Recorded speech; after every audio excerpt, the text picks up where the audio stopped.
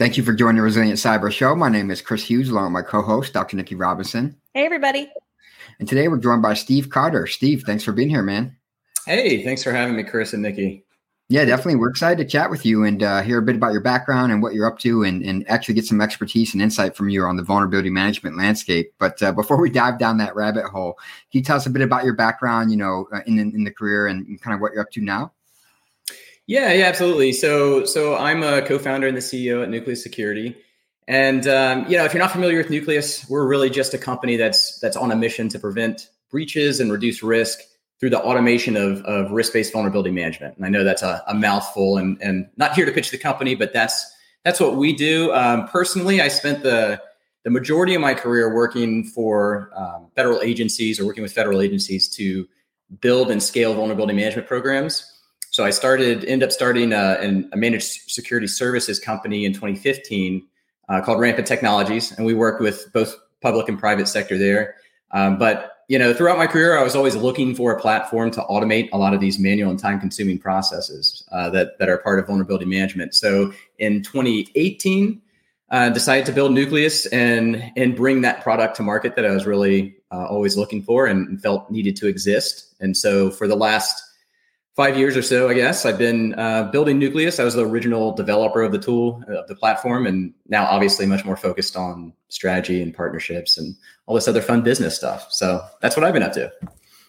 Awesome. Well, I'm very excited to chat with you again today. We've chatted a couple times about vulnerability management. And one of the things that, I see continuously is, and you sort of hit on it a little bit, is that vulnerability management can be really complex. There's tons of vulnerabilities and they're coming out all the time. And, how do we use scoring systems? And so it becomes really complex really quickly. And I'm curious about how you feel, because this is something I think a lot about the current state of sort of documentation, guidance. What should you do with vulnerability management? What does that mean now that we have Kubernetes and containers and everything's moving to the cloud? So besides some references out there from NIST that are, a few years old, what do you think that organizations should be doing when they're talking about a vulnerability management program and sort of looking at maturing those processes? Yeah, this is a really, really hard problem that I think probably not enough people talk about, quite honestly, because there isn't enough good guidance out there on vulnerability management, right? We have some things from NIST, some things from CISA, but if you just like what does a good reference architecture look like for an enterprise vulnerability management program? If someone just asks that question, is looking for that answer, where do you go, right? What book do you read? What course do you take? Nikki, I know you have a course. I think it's like a 2 or 3 hour course on cyber, which is awesome, by the way. But if you're thinking of educating your team on what good looks like in the context of enterprise vulnerability management, there just aren't a ton of good resources out there. And so the folks that are really good at this are mostly just self-taught and have learned this through experience over years and years and years. And there just aren't a lot of people that are really good at developing and designing enterprise vulnerability management programs. So yeah, it's kind of a mess, right? We need more content out there. We need more courses like the one you put together, and we're actually working on one at Nucleus. Not to plug that, but yeah, the education and awareness of how to do vulnerability management well, it needs some love. I'll just put it that way. Yeah, I was going to say, as an industry, and not even individuals, but as an industry, I think we have a lot of challenges around vulnerability management and the way we score and the databases we use, and we'll dive into that some of that coming up. But I want to ask you a couple other questions. One, you mentioned you came from the development background. How do you think that's played into? I'm always curious, how do you think that played into the way you approach cybersecurity and especially with Shift Left, for example, and things like that? Having that development background, do you think that's helped you? Oh, yeah, it's helped a ton. I always recommend, we talk to a lot of folks that are just getting started in cybersecurity, and, people that are looking for advice. If anyone ever asks me for advice that's getting started, I always say, learn software well, learn to code as deeply as you can. And not everyone, has the aptitude for it, and that's okay. But I think the deeper that you understand software in general, the better cybersecurity professional that you can be.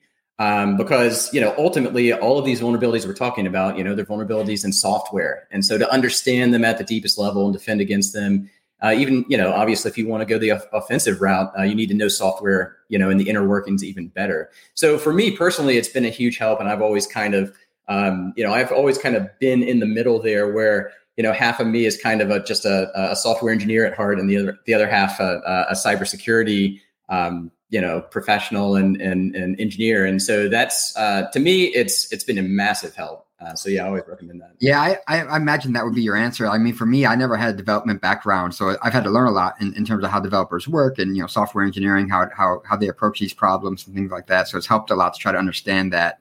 And I think folks who come from that background will actually be more successful in security, in my opinion, especially as we move forward and everything is as code now. The future of security is kind of codified, in my opinion.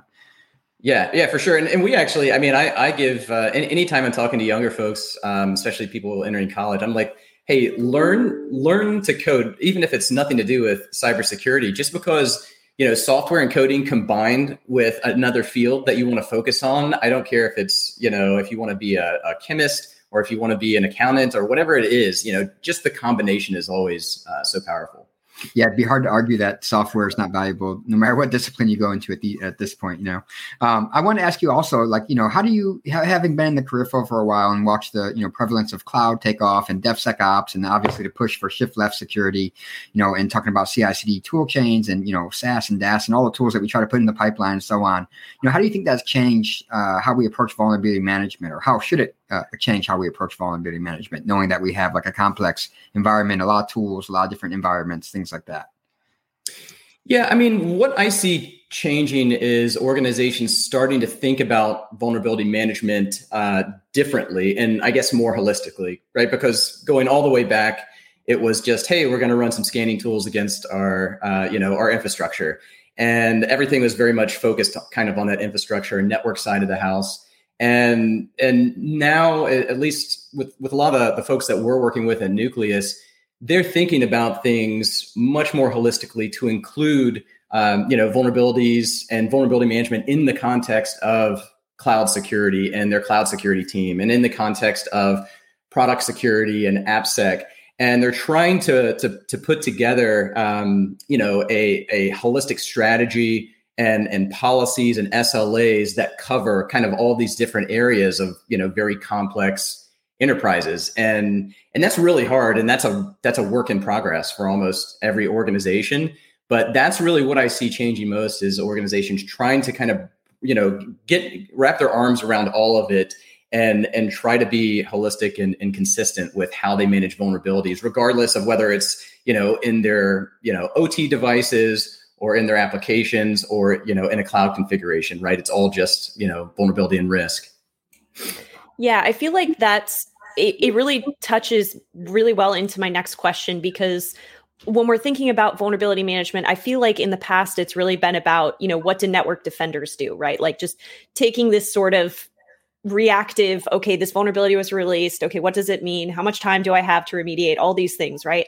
Whereas when you start thinking about vulnerabilities as how is someone going to use these? How is someone going to leverage them against my organization? Or what does this mean for me in my industry, right? Healthcare versus, big tech or something like that. There's different types of attacks, different vulnerabilities that are going to make more sense.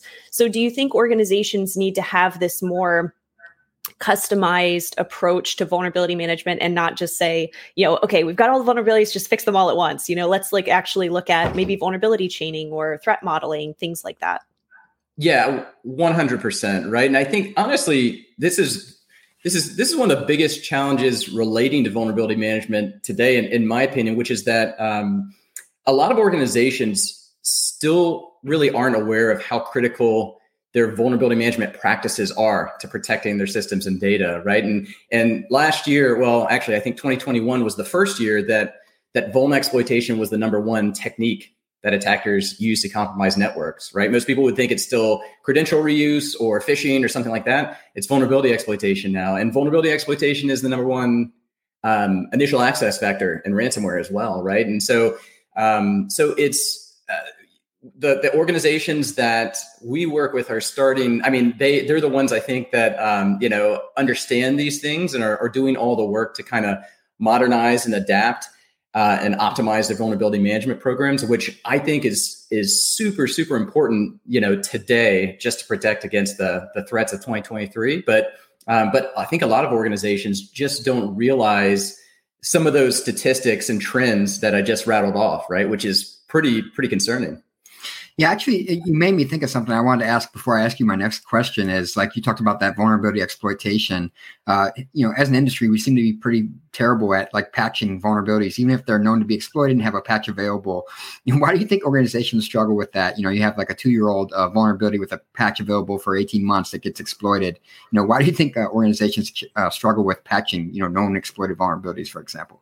Oh man, we could talk about this one for hours, right? So many reasons. I mean, the first couple of things that come to mind, of course, are most large enterprises are still trying to get a handle on asset inventory and asset management, and just understanding what they actually have. And this kind of you could get into software inventory and SBOM and everything else being a part of that. So you've got challenges there, and there have been a lot of like technologies that have come along to help you with that.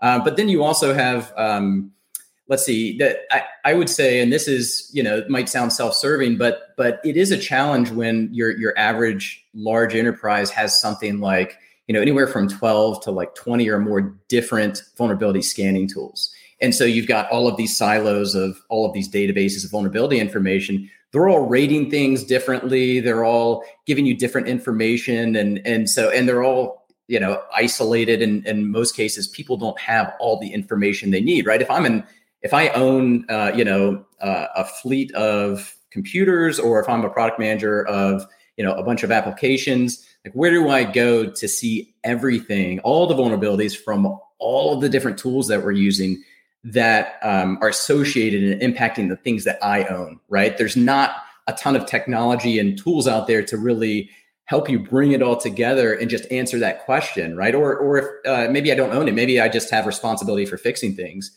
and just answering that question across all of these different sources of vulnerability information, whether it's a pen test, whether it's a bug bounty, whether it's one of the 10 different scanning tools we're using.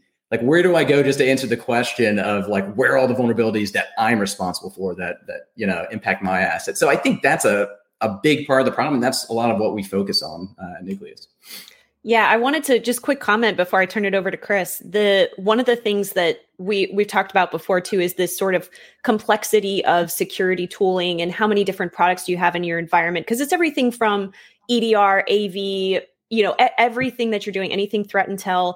You have to sort of understand that implementing that many tools can actually add risk too. If you think about how many you're adding, what kind of access you're giving them, things like that. And that makes your vulnerability management program even more complex when you can simplify it and make it a little easier.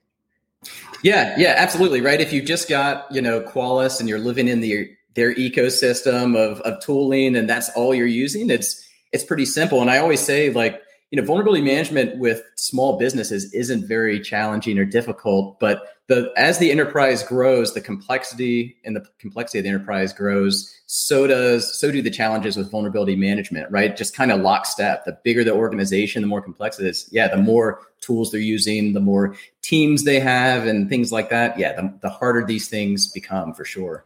Yeah, I love that path you guys were going down about the tool sprawl that's so prevalent in security. Is like, the tools themselves often have escalated privileges. Not only that, but it adds cognitive overload to the security team trying to manage all these tools, all the telemetry coming off of these tools. So I think that's a really critical point that doesn't get discussed enough. One thing I wanted to ask you about as well is, we all know, you talked about vulnerability scoring, for example. We all know CVSS, the Common Vulnerability Scoring System, or at least most of us do if you've been in this space for some time. But many people argue, it's not enough, or it's not necessarily the right choice to use for, vulnerability prioritization in terms of exploitability, your unique environment or unique threats to your environment, and you as an organization. Any thoughts around using other things like threat intelligence, things like that to drive some of your vulnerability management prioritization activities? Oh yeah, lots of thoughts. This is another one we could talk about all day. First I'll say something unpopular, I guess, which, I think CVSS, we could probably all agree it's like widely misused, at least in terms of people using it for prioritization and to, measure risk, because it's not what it was designed for. But having said that, I haven't given up hope with CVSS, and there, I don't know if you guys follow the CVSS working group, but they deserve more credit than they get, because they've been working hard, especially this last year, to on the next version of CVSS and improving it and addressing all these, issues and shortcomings, I think, that people have observed with CVSS, and ultimately, I think CVSS is going to become more useful over time. But it is just one, I think, input into a larger risk calculation, right? It's just kind of measuring that impact and that severity. So you need a lot more than that to figure out what to fix first and prioritize vulnerabilities, right? And I think you mentioned EPSS. That's a great one. Threat intelligence. So EPSS being another great tool, kind of like CVSS, though, in my opinion, it's one input into a bigger calculation and super unique. I mean, I'm guessing most of your audience probably already knows about EPSS and what it is and how useful it is. But to me, it's like another input into a risk calculation. Actually, on EPSS website, they give a good kind of breakdown of how you can use EPSS with CVSS, to help you come to risk decisions on things. But honestly, yeah. So threat intelligence is in my mind is really where it's at today. And unfortunately, there really aren't a ton of great free and open source, I guess, threat intelligence feeds. Sysakev is out there. We've talked about that before, I think, in our last conversation. And so that's a great kind of free and open source feed. But yes, in my mind, answering the question of what's being exploited in the wild actively, which vulnerabilities are attackers focused on building exploits for? What do we have proof of concept code out there for in terms of exploitation, so that we know exploitation's coming with these vulnerabilities? That type of information, all threat and vuln intel type information, is what we recommend folks really rely on to make decisions about the highest risk vulnerabilities in their systems and networks. Yeah, I agree. Using all those things to make a more informed decision is the best route to go. So you mentioned CISA a little bit there. I wanted to ask you about something you and I have chatted a little bit about, which is they had a post a while back from their executive director talking about the vulnerability management landscape. They talked about CSAF and VEX and SBOM, but they also brought up something called SSVC, which is a stakeholder specific vulnerability categorization, which I got to say, we are bad at acronyms, and that one doesn't really roll off the tongue. But so, tell us a little bit about SSVC that CISA has been evangelizing along with Carnegie Mellon. What is it? How can we use it, and why should we take a look at it? Yeah, so SSVC, CVSS in reverse, for those out there in the audience that didn't catch that. But in my opinion, I think SSVC is probably one of the more underrated, I hate to call it a tool, but underrated concepts available today in vulnerability management. Not many folks really seem to know too much about it or understand it. And I attribute that to Carnegie Mellon. It was Carnegie Mellon's SEI, Software Engineering Institute, that developed SSVC. And these guys don't have a marketing team, right? So they're not putting the information out there. It's mostly, kind of academics writing this great content, and it's sitting out there available if you go and look for it. But, you're not going to see SSVC talked about a lot on LinkedIn and things like that. So a lot of people don't know about it. I think it's really underrated. But but ultimately what it gives you, in my opinion, is one of the best approaches for determining which vulnerabilities to fix first in your organization. And it's not, I guess, the end all be all in terms of prioritization, in the sense that it doesn't help you to stack rank vulnerabilities, right? If you've got 1 million vulnerabilities or 100,000 vulnerabilities, it's not going to order those for you. But what it does help you do is pick the needles out of the haystack and really identify and make decisions about how to respond to those highest risk vulnerabilities in the organization, which, in my opinion, is really the most important thing to do.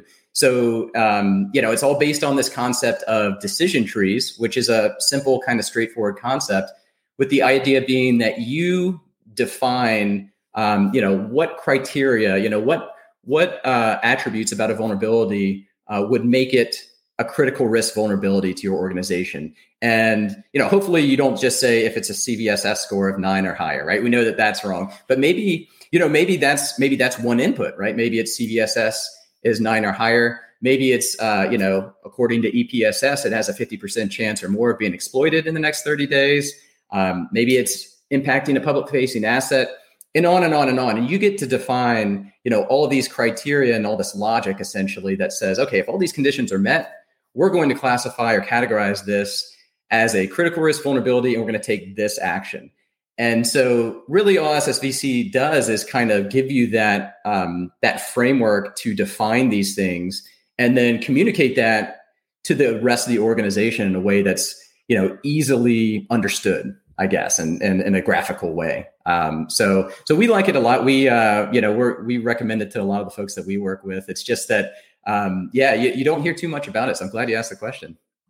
Yeah, I actually stumbled across SSVC when I was working on my dissertation because I found it as a really good reference for, other scoring methods, other ways that you can, actually try to identify what do these vulnerabilities mean to me. So I love it too. I think it's a great resource. You stumbled across it. That was the key word, right? Yes, it did.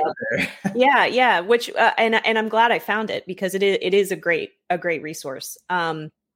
So for as we're talking about exploitability, right? And these additional sort of scoring methods that we have out there. There's the, we talked a little bit about the KEV, the known exploited vulnerabilities sort of database or listing from CISA. So we have more focus, especially I think in 2022 on exploitability, right? What does exploitability mean to vulnerabilities? And in the hopes of, prioritizing, making sure that we're focusing on the vulnerabilities that can make the most impact to us. So do you feel like as an industry with vulnerability management, we're sort of headed in the right direction with things like EPSS and having the KEV now? And so do you feel like we're headed in the right direction? I know we're still missing some updated guidance and references, but as an industry, where do you think we are with vulnerability management? 100%, right? When you look at, where we were just 5 years ago or 6 years ago, no one was really talking about things like this, except, in the deep in security engineering teams and stuff like that. Now you see so much open conversation about it on LinkedIn. Now you've got tools like EPSS and CISA put out the KEV, which I think is amazing. So 100%, everything seems to be going in the right directions and more organizations, as a result, I think are starting to understand the importance of vulnerability management now, because I think it's one of those things that for a lot of enterprises, they set it up. Their whole management program was just something that was kind of stood up 20 years ago, 15 years ago. And it was very simple. And they just kind of added some stuff and some people to it over time, but there's never a ton of thought put into these things. And so now a lot of organizations are reevaluating everything like we were talking about before. And 100%, I think things are going in the right direction. I mean, I could go, CISA KEV, that's one that I love to talk about, all of the potential it has. I was sick over the holidays. I had COVID over the Christmas break, and I was tempted, actually started to write a blog post that was going to be titled, All I Want for Christmas is CISA KEV Context, right? Because, they give you this list of vulns, they don't give you any other information. And so then I was like, I don't know. I don't want to piss anyone off over there. So I didn't, I nuked that project, but I was on a bunch of cold meds and stuff like that. So anyway, going in the right direction. Yeah. Well, I think it's context is really important when it comes to vulnerabilities because, a list of 3,000 or 10,000 vulnerabilities without context, it's hard to know where to start. It's a lot of information. And Chris mentioned, sort of mental workloads, cognitive overload, how much can a human being understand and extract? And so having that context is super important. Yeah, absolutely. And they've only, I think CISA KEV in particular, they're really the only real, what I call a threat intel feed. It's I don't know. It's dead simple, right? It's just a list of vulnerabilities, but it still answers the most important question, which vulnerabilities are being exploited in the wild right now. And it's the only source of that information that's maintained in that way, by a trusted organization that has the insight and the observability to maintain this list. So it's a great tool, and I hope that they add some of that context, because I think it's somewhere like, I don't know, it's something like 900 vulnerabilities now, but they don't tell you. Did they observe it exploited one time on an internal network? Did they observe it exploited thousands of times over the internet? Did they observe successful exploitation or failed attempts? Did they observe it 2 years ago? Was it yesterday? We don't know any of these, and it would be so powerful if they shared that. So hopefully this year is the year. Yeah, another tool in the toolkit that you can use to help inform those risk-based decisions. So, so before I take us to our last question, our podcast last question, I wanted to ask you a little bit about if there's anything that you're working on, what Nucleus is doing, sort of what anything that you're working on that you wanted to share before I take us to our last question. The biggest focus we have, one of the really big focuses we have at Nucleus this year is really on threat intelligence, like we talked about. I talked about the importance of it and how I feel about it being critical to really doing vulnerability management well. And so we're really leaning into that. And what we found is that a lot of large enterprises, especially, they already have they've already made big investments in threat intelligence.